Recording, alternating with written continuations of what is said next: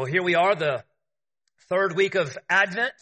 And as we've mentioned a couple of times, that word Advent simply comes from a Latin word, and it simply means coming. And so this is in the traditional Christian calendar, this is the time of the year the church focuses her gaze on the coming of Jesus. During this time of year, we look back at the first coming of Jesus. We marvel at the wonder of the incarnation, that the eternal Son of God, the second person of the Trinity, fully God, eternal with God the Father, would take on flesh and dwell among us. It's also the time of year we lean forward, anticipating the return of Christ. So as we navigate the beauty and the brokenness of this world, this time of year invites us to yearn for his second coming, when he will come to make all the dark things light and all the wrong things right. That's what we're waiting for. So Advent is about the coming of Jesus. So in order to rightly understand and appreciate this season, we need to rightly understand and appreciate who Jesus is. And that's what we've been doing this year through our Advent series, opening Scripture, that in particular we might hear the words of Christ himself, that we might have to say what he has to say, that we might behold the beauty of the real Jesus.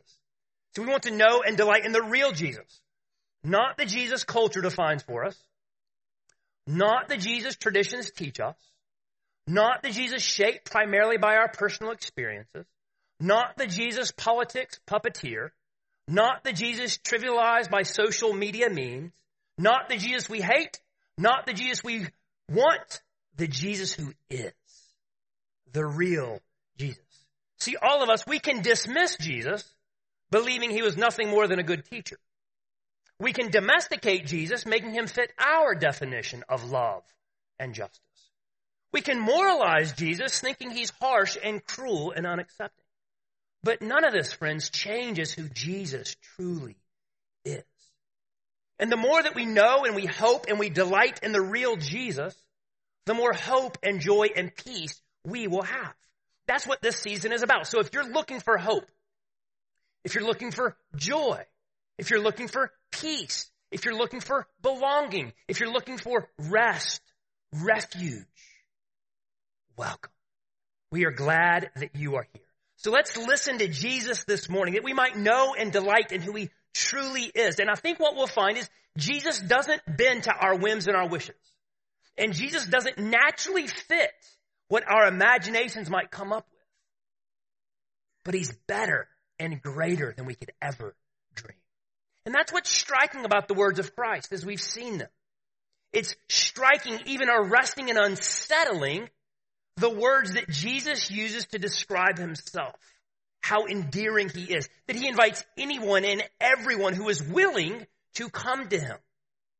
And when they do, when they come humbly, they find that Christ is tender, he is compassionate, he is merciful, he is welcoming, and he is forgiving. We've been seeing this as we've looked at the I am statements in the Gospel of John. So in this eyewitness account of Jesus' life, John records 7 statements Jesus made that begin with I am. 2 weeks ago, we considered Jesus' words, I am the bread of life. Jesus invites anyone and everyone to come to him to feast. They might be satisfied at their deepest hungers and thirst. Last week, we looked at Jesus' words, I am the light of the world. Jesus' pure, luminous light, displaying the very essence of God's radiant glory and beauty, that he might shine light in the darkest recesses of our soul. And this morning we give our attention to a few more syllables from the lips of Christ. I am the good shepherd. We encourage you to have your Bibles open in front of you. It'll be a great help to you as we walk through this passage. You want to make sure anything that I say comes directly from God's word itself. So I encourage you to have your Bibles open. And here's what I want to do with our time. First, I just want to spend a few minutes meditating on that phrase. Take each word, turn it over, and ponder who Jesus is. And then we'll look at 3 reasons why Jesus is the Good Shepherd. I am the Good Shepherd. Look again at John chapter 10, verse 11. Jesus says, I am the Good Shepherd. The Good Shepherd lays his life down for the sheep. Now drop your eyes down to verse 14. I am the good shepherd. So 3 times here in this passage, we hear the words good shepherd. And twice, Jesus explicitly says, I am the good shepherd. So let's meditate on that phrase, I am. When Jesus utters these words, he's doing more than describing something about himself. He's declaring who he is in himself. This statement is not just a characteristic about Jesus, but pointing to his essence, who he is.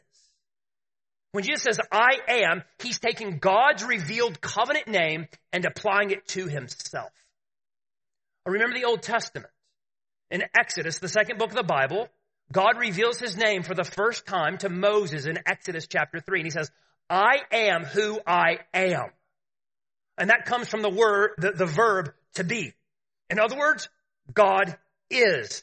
There is no beginning and there is no end with the Lord God Almighty. The Lord is infinite, eternal, uncreated, self-sufficient, absolute, constant. That's why he says his name is I am. So whenever Jesus makes an I am statement, he is identifying himself as God. We know this because in addition to the 7 I am statements in John, there are a few what are called absolute I am statements. Nathan showed us one of these last week.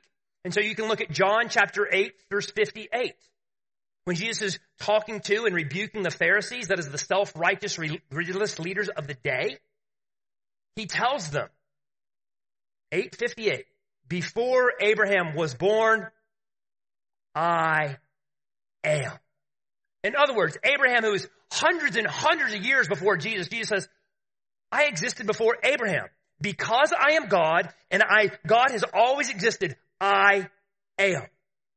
And there is no doubt that they understood Jesus' claim to be the eternal God incarnate, because what do? They pick up stones to try to kill him. You can see Jesus' claim to divinity in John chapter 10 as well. Verse 33 of chapter 10, right in the context of our passage, right in the context of this I am statement, look at verse 33. The Jews answered him, that is, they answered Jesus, it is not for a good work that we are going to stone you, but for blasphemy, because you, being a man, make yourself what? God. They understood Jesus' claims to be God.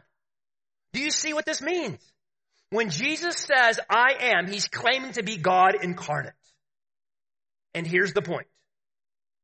Jesus is either divine or he is deranged. In fact, you will see later in verse 18, Jesus says that he will not only lay his life down, but he will do what? He will take it up again. Who speaks like that? Anyone can die. Anyone can put themselves in a place where they will be killed. But only God, the author and the giver of life, can say, oh yeah, and by the way, I'm going to resurrect and come back to life. And that's exactly what Jesus says. So Jesus is either insane, uttering nonsense, and you should not listen to him or even respect him. Or Jesus is who he said he is, God in the flesh. And we must listen and not just respect, but worship him. Jesus himself leaves no other option. Jesus is either God or he is not good. Non-Christian friends, I am thankful that you are here with us. And I would encourage you, honestly wrestle with Jesus' own words. Is Jesus who he said he is? If you want to think more about that, I brought 2 copies of a book just for you, friend. Who is Jesus? They will be on this table right after this sermon. And I would encourage you to pick one up and read it. And if you have questions, I would love to get you connected to a member of our church. Maybe ask the friend who invited you here this morning, that we might be able to help you understand Jesus' own claims. Because he's either God or he is not good. But you can't just say he's good. He's one or the other. I think it'd be helpful for you to think through that this morning. Jesus says, I am. The real Jesus is God in the flesh. The infinite has become incarnate. As Nathan said a few weeks ago, there is no God in heaven unlike the Jesus on earth. Let's note one more thing about this I am. Did you notice that they are in the present tense? Jesus did not say, I was. So it's not as though Jesus was the bread of life and now he's stale and unsatisfied. It's not as though Jesus was the light of the world and somebody turned off the switch. It's not as though Jesus was the good shepherd and now he's just a grumpy old man. No, Jesus is the same yesterday, today, and forever. He does not change. And these words still apply. These words are still in the present tense today. Jesus is a real person. I am.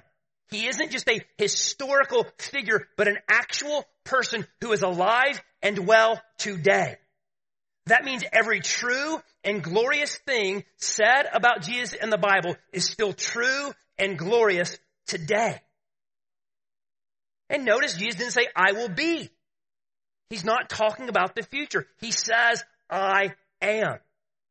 Here's what that means. Jesus is stating a reality, not making a promise. The Bible is full of precious promises that fuel our life. But this isn't one of them. Jesus' words, I am, isn't a promise to wait for, but a reality to enjoy now. A reality to enjoy now. Jesus is the good shepherd every moment, every hour, every day, and he invites you to come to him as you are, that you might enjoy him as he is. I am. I am the. Jesus' words contain a definite article, the. Jesus is not just a good shepherd, but the good shepherd. He's not one among many. In fact, we see in verse 16, Jesus says there's one flock, and how many shepherds? One shepherd. He's not the best of several others who are competing, and he happened to win the title. In the ultimate sense, there's only one good shepherd, and his name is Jesus. So to know God as your true shepherd, you must know Jesus. There are no other options. I am the. I am the good shepherd. Now let's take that word shepherd first. In this I am statement, Jesus used the image of shepherd to declare who he is. It's interesting to note that Jesus never says, I am the rock. I am the fortress. I am the shield. Here's the thing. We know all those things are true. In the Old Testament, there are numerous, dozens upon dozens times where it says the Lord is a rock, the Lord is a fortress, the Lord is a shield.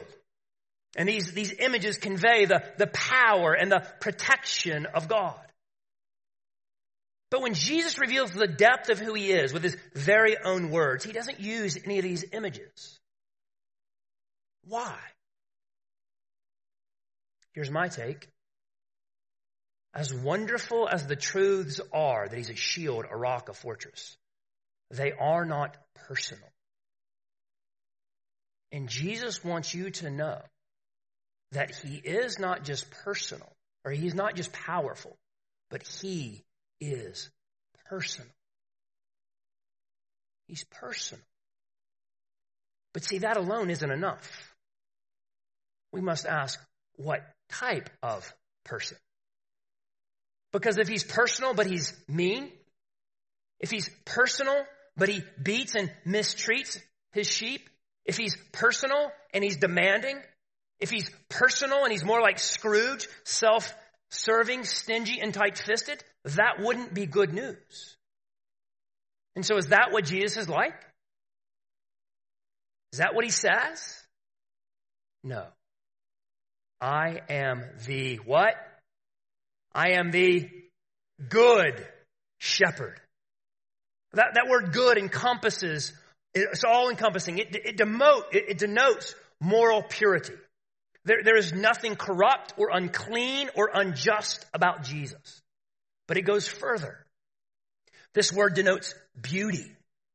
Jesus is not just good, he is desirable. So this good is not like looking at a math problem, 2 + 2 = 4, and says, that's good. That's true, it's right.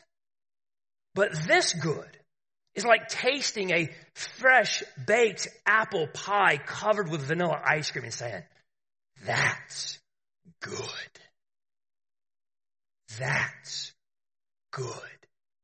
Jesus is attractive to our souls at the deepest level. Jesus, the Good Shepherd, shows us not just what is right and true, but all that is excellent, pure, and desirable. Jesus, the shepherd, the good one, the beautiful. That's what this text is saying. And this is necessary if we're going to have a God that we can enjoy. If the first coming of Jesus is going to warm our soul and the second coming of Jesus is going to fuel our lives, Jesus must not only be great, but good. You see, the greatness of God might make us be in awe of him, but that alone doesn't draw us into him. The goodness of God draws us into his very heart. We can know him and enjoy him. Jesus says, I am the good shepherd. And this is good news for our lives. Now that we've meditated on that phrase a little bit, let's widen our scope, put a little more color and texture on Jesus' words. I'm going to show you 3 reasons from this text why Jesus is the good shepherd. First, Jesus is the good shepherd because he knows his sheep. Second, Jesus is the good shepherd because he cares for his sheep. Third, Jesus is the good shepherd because he's committed to his sheep. Let's look at each one of those. Look again at verses 14 and 15. Jesus is the good shepherd because he knows his sheep. I am the good shepherd. I know my own, and my own know me, just as the Father knows me, and I know the Father, and I lay my life down for the sheep. One of the reasons Jesus gives for being the good shepherd is because he knows his sheep. And this knowing isn't just facts. It's not like saying, I know the current U.S. president is Joe Biden. It's not like looking at a postcard with a picture of a beach saying, I know it feels good to have my toes in the sand. This knowing is like being on that vacation, experiencing the joy of actually sitting on the beach with your toes in the sand, hearing the waves crash, tasting the salt in the air as the warm rays of the sun kiss your skin. This John 14 knowing isn't information. It's intimacy and enjoyment. And notice what Jesus says. How will his sheep know him and he know them? How? Just as. That's amazing. Just as the Father knows me and I know the Father. Jesus compares his knowing, his relationship with his sheep to his knowing his relationship with his eternal Father. Think about that. Jesus and the Father, a relationship with no unknowns, no hesitancies, no fears, only pure, honest, vulnerable, beautiful, binding covenant affection. Just as. Jesus knows his sheep, his people like this. This relationship isn't superficial but intimate. We're not talking about a passing acquaintance, but a deep, abiding, loving, life-giving covenant friendship. And this type of knowing quiets and calms one of our greatest fears in life. Most of us fear that if our friends, our spouse, our roommate, our family members, our neighbor knew us fully, they knew the darkest, deepest recesses of our soul, that if people really knew just how weird and awkward and messed up we really were, then they would be repulsed. And they wouldn't really love us. And at the same time, it can feel like the love we receive when we're not fully known is shallow. There can be this nagging thought. Well, if they really knew about me, if they knew my dark thoughts, if they knew what I did when I was alone, then they really wouldn't love me. They would stop liking me. But Jesus, his knowing and loving, isn't calculated and cautious like that. He knows his own fully and loves them truly. And that's what we want, and that's what we need. As one pastor sums it up, quote, "To be loved but not known is comforting but superficial. To be known and not loved is our greatest fear. But to be fully known and truly loved is, well, a lot like being loved by God. It is what we need more than anything." Unquote. This is how Jesus knows his sheep. Fully, deeply, intimately. See, some of you are tempted to hide parts of your life from Jesus. You think the sin is too great and messy, and once you get it cleaned up, well, then I can come to Jesus. Or the shame is too much, and once you heal a little bit, well, then you can come to Jesus. You're tempted to think that your sin, your shame, your struggles are repulsive to Christ. But that's a lie. It's a lie. Jesus is saying, your sin, your shame, your struggles aren't repulsive. They're the very reason I came for you. I came for the sick. I came for the hurting. I came for the wounded. That's who I came for. Brothers and sisters, Jesus knows you. And he calls you by name. Look at verse 3. The sheep hear his, that is the shepherd's, voice. And he calls his own by name. Did you hear that? Calls his own by name. Jesus, the good shepherd, knows his sheep not just as one big generic flock of white things. These animals, but individually by name. Each one is precious to him. And again, notice the word calls. Active, present. It does not say called. The good shepherd continually calls his sheep, beckoning, inviting, wooing them to come to him. Beloved, that's true of you this morning. Jesus is calling you by name to himself. He doesn't get tired of calling you. He's not disappointed that you're one of his own. His affection for you never fades, never diminishes, never sours. He's calling you this morning by name. There's something about you. And remember, Jesus knows you fully. There's something about you that thrills the soul of the good shepherd. And he says, come. Come to me. I'm calling you by name. Come to me, all who labor and are heavy laden, and I will give you rest. Take my yoke upon you and learn from me. I am gentle and lowly in heart, and you will find rest for your soul. Come. Do you hear his voice?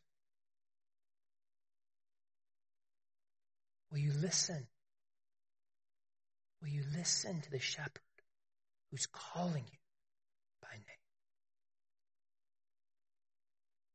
Jesus is the good shepherd because he knows his own. And Jesus is the good shepherd because he cares for his own. Look at the rest of verse 3 and 4. His sheep hear his voice, and he calls his own by name and leads them out.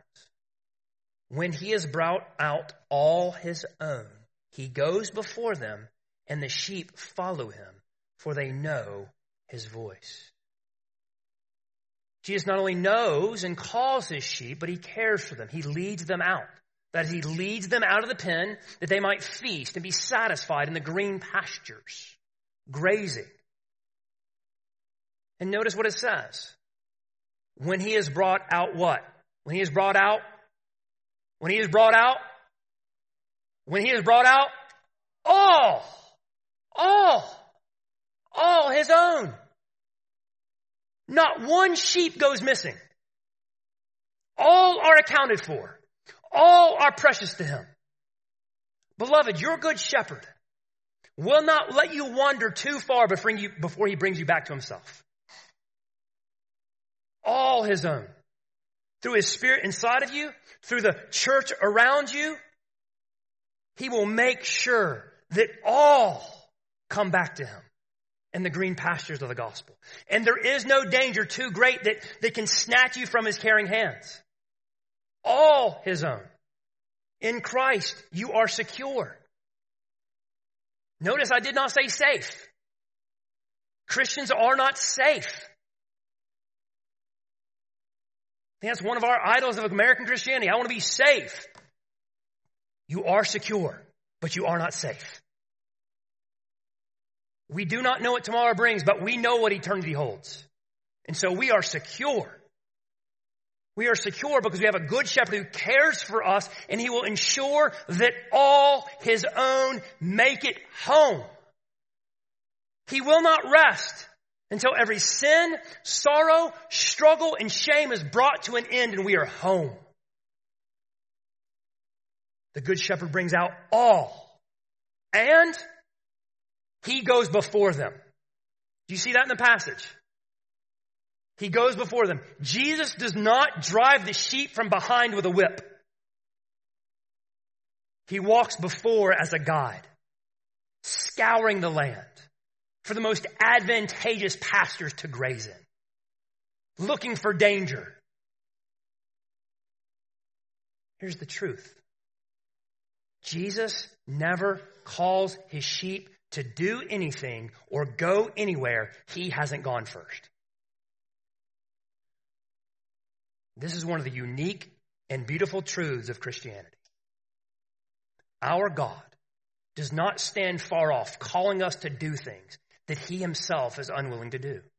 He does not stand far off telling us to go places he himself is unwilling to go. As far as I know, that's every other religion. There's a God that somehow you have to appease by doing stuff that he himself is unwilling to do. And yet Jesus, the Good Shepherd, goes before. He experiences the trials and temptations, the pains and difficulties of this world. And because he goes before us, he knows how to best provide and protect his flock. His concern is not what is best for himself. His concern is what is best for his sheep. We see the opposite of that in verses 12 and 13 of this chapter. Look there in chapter 10, verse 12 and 13. He who is a hired hand and not a shepherd, who does not own the sheep, sees the wolf coming and leaves the sheep and flees. And the wolf snatches them and scatters them. He flees because he is a hired hand and cares nothing for the sheep.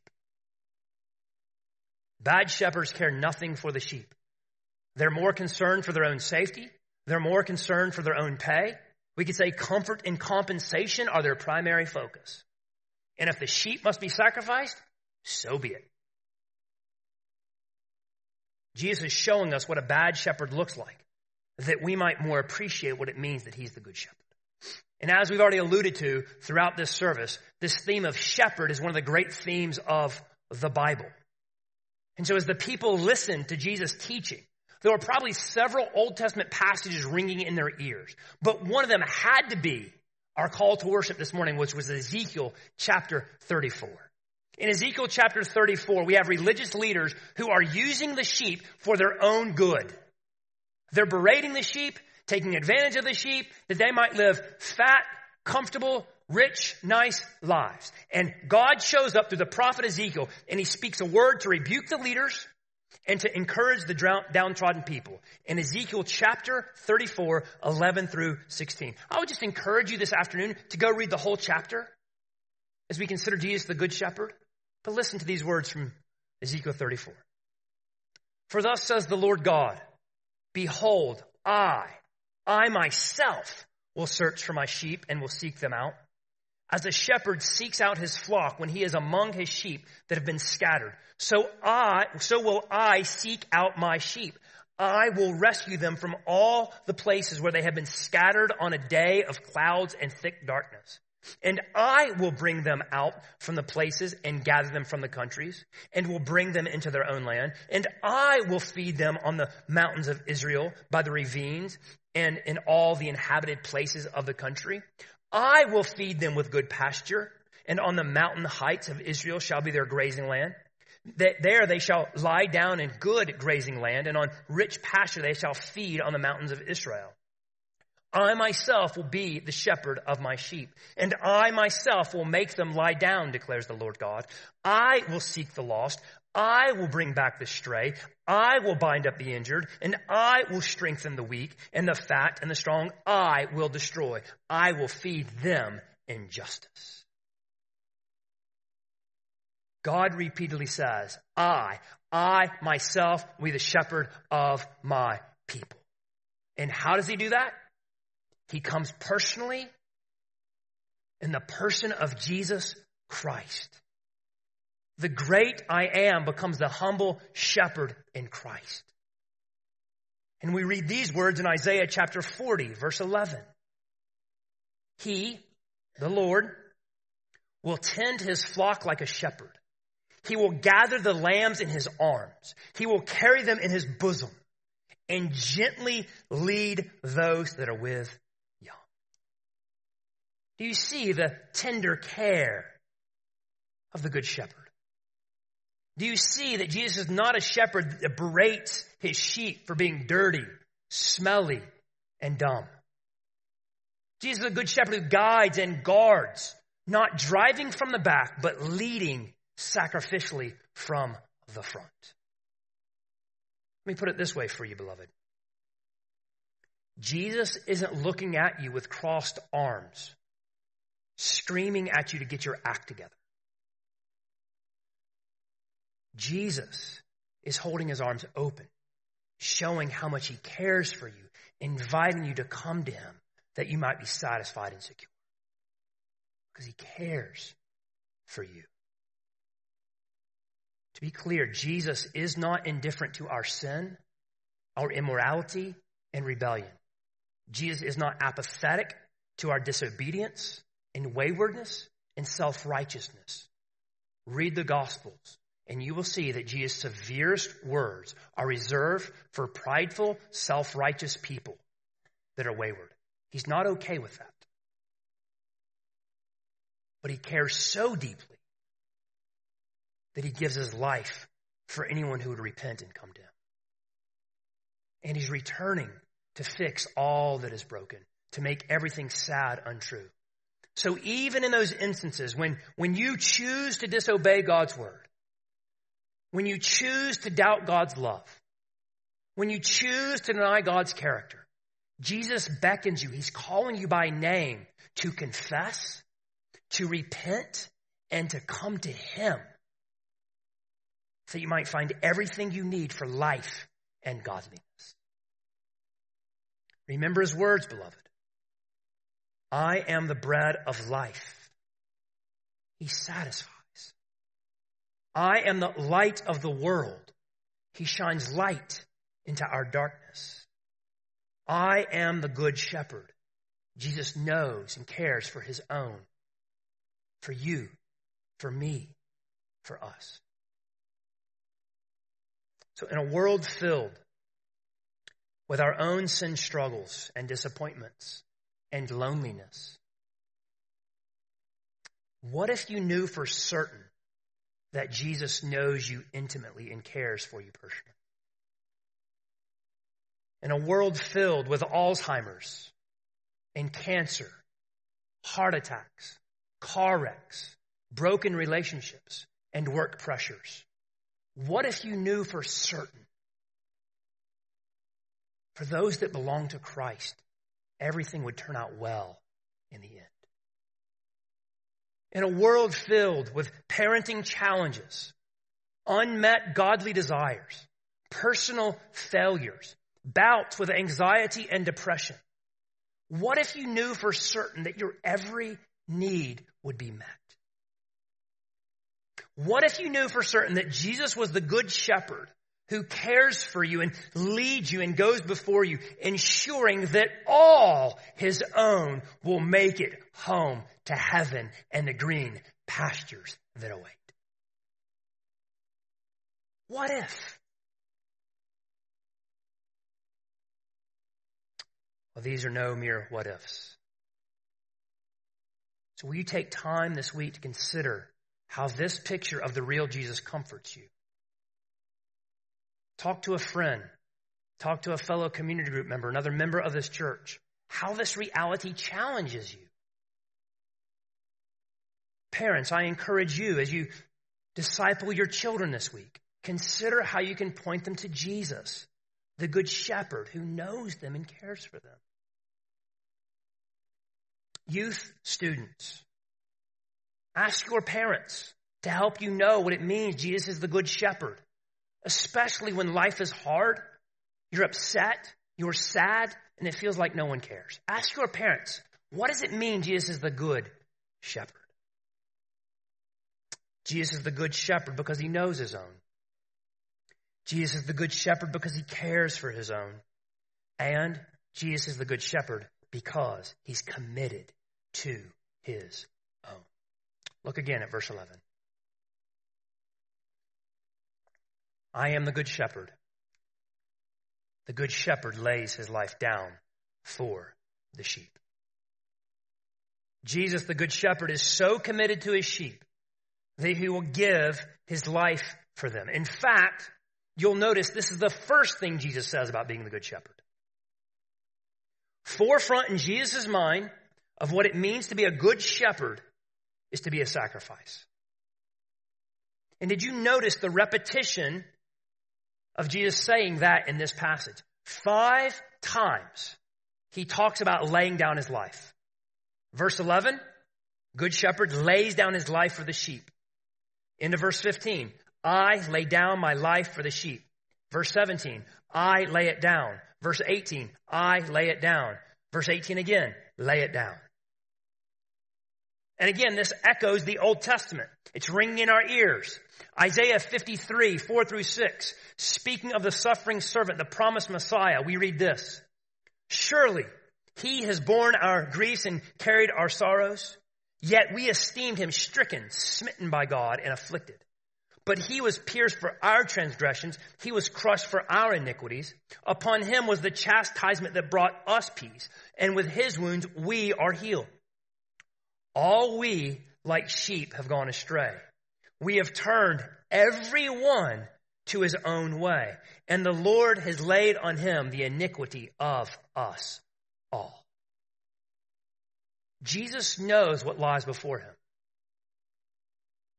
Jesus knows that he, the good shepherd, will soon hang on the cross as a guilty sheep. Here's the wonder of Advent. Here's the beauty of Christmas. Here's the goodness of the gospel. The beautiful shepherd becomes a bloody lamb. The beautiful shepherd becomes a bloody lamb. Not for his sins, not for his rebellion, not for his iniquities. He is good and he is perfect. So why does he lay his life down? What does the text say? He lays his life down, why? For the sheep. For his own. For those he calls by name. As Isaiah said, we all, left to ourselves, we go astray. Everyone has turned from God. Sometimes that's with our actions, doing what God forbids. Many times it's with our affections, loving something, someone more than we love God. Our turning from God, our turning to our own way happens in our thoughts, our words, our deeds, and misplaced desires. Left to ourselves, none of us stand before God boasting of our own goodness. We might compare ourselves to another person and say, they're bad, I'm good. But that's not the standard. God's standard of good is not another person, but his own infinite perfections. With that, we all fall short.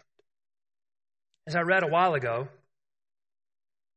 quote, there is no small sin against God because there is no small God to sin against.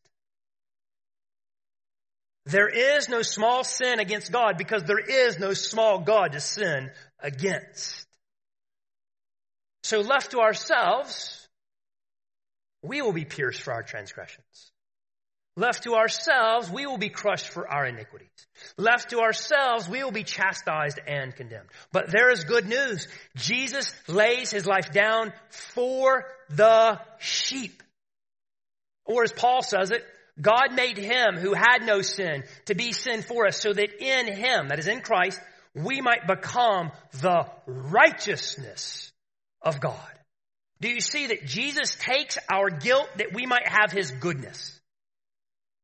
That we might be reconciled back to God the Father, known and loved and cared for and cherished as God's very own son, God's very own daughter, the precious sheep of Jesus, the Good Shepherd. For my friends not trusting in Christ this morning, will you pause and consider this? Maybe verse 16 is true for you this morning. That in God's kindness, you came in here this morning that God might bring you into his fold. Notice he has other sheep, not of this fold. In the context, he's talking about Jews. Other sheep are Gentiles, all nations, all tribes, all tongues, all peoples. And maybe that's you this morning. Maybe you walked in here not yet a part of the flock of God. And he's calling you by name this morning, saying, come to me. So will you consider how you're determining your goodness before God? And I would humbly submit that if your goodness rests on anything or anyone other than Jesus, it's not enough. It's not enough. So will you come to Christ, the one who gave his life for you, if you would come to him? For my Christian brothers and sisters, I want you to realize something beautiful in this text also. Look again at verse 18. No one takes it, my life, from me, but I lay it down of my own accord. I have authority to lay it down, and I have authority to take it up again. This charge I have received from my Father. Do you see what Jesus is saying? The cross was not forced upon him. Jesus goes to the cross of my own accord, he says. And this was the charge, this was the plan drawn up in agreement with God the Father.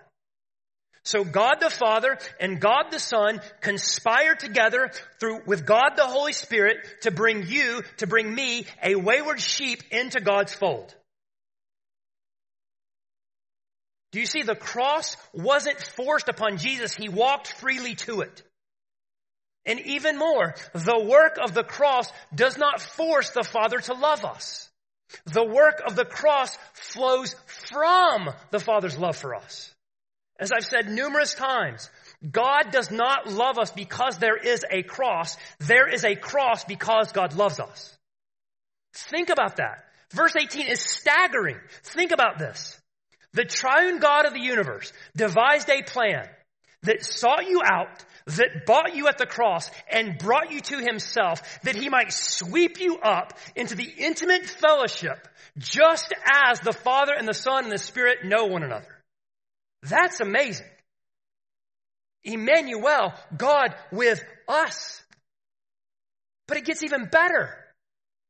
Jesus knows if the shepherd dies, the sheep are scattered. They're at the mercy of the wolves and they die. That's why he says, I have authority to lay my life down. And I have authority to take it up. Jesus didn't just die abandoning his sheep. He rose again on the third day as the forever, eternal, good shepherd. Remember, he goes before us. He tasted death. He conquered Satan and sin and leads us out to the other side.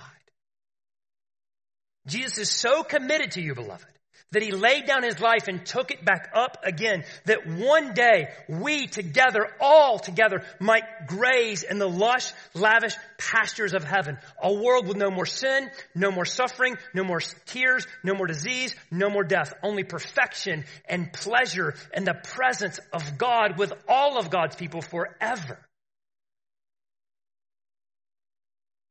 Jesus tells us, I am the good shepherd.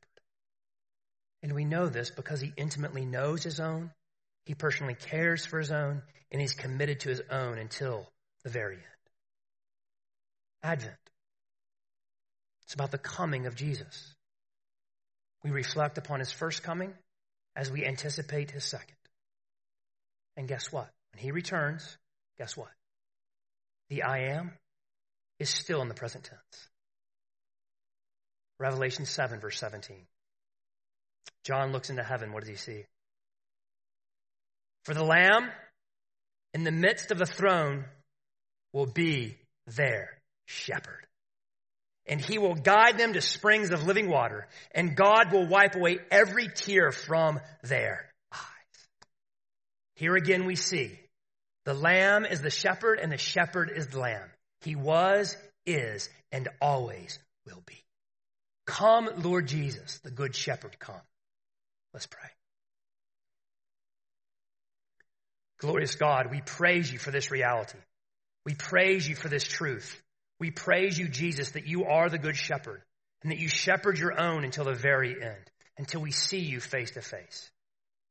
Comfort us, challenge us, convict us, that we might enjoy Christ together. It's in the name of Jesus we pray. Amen.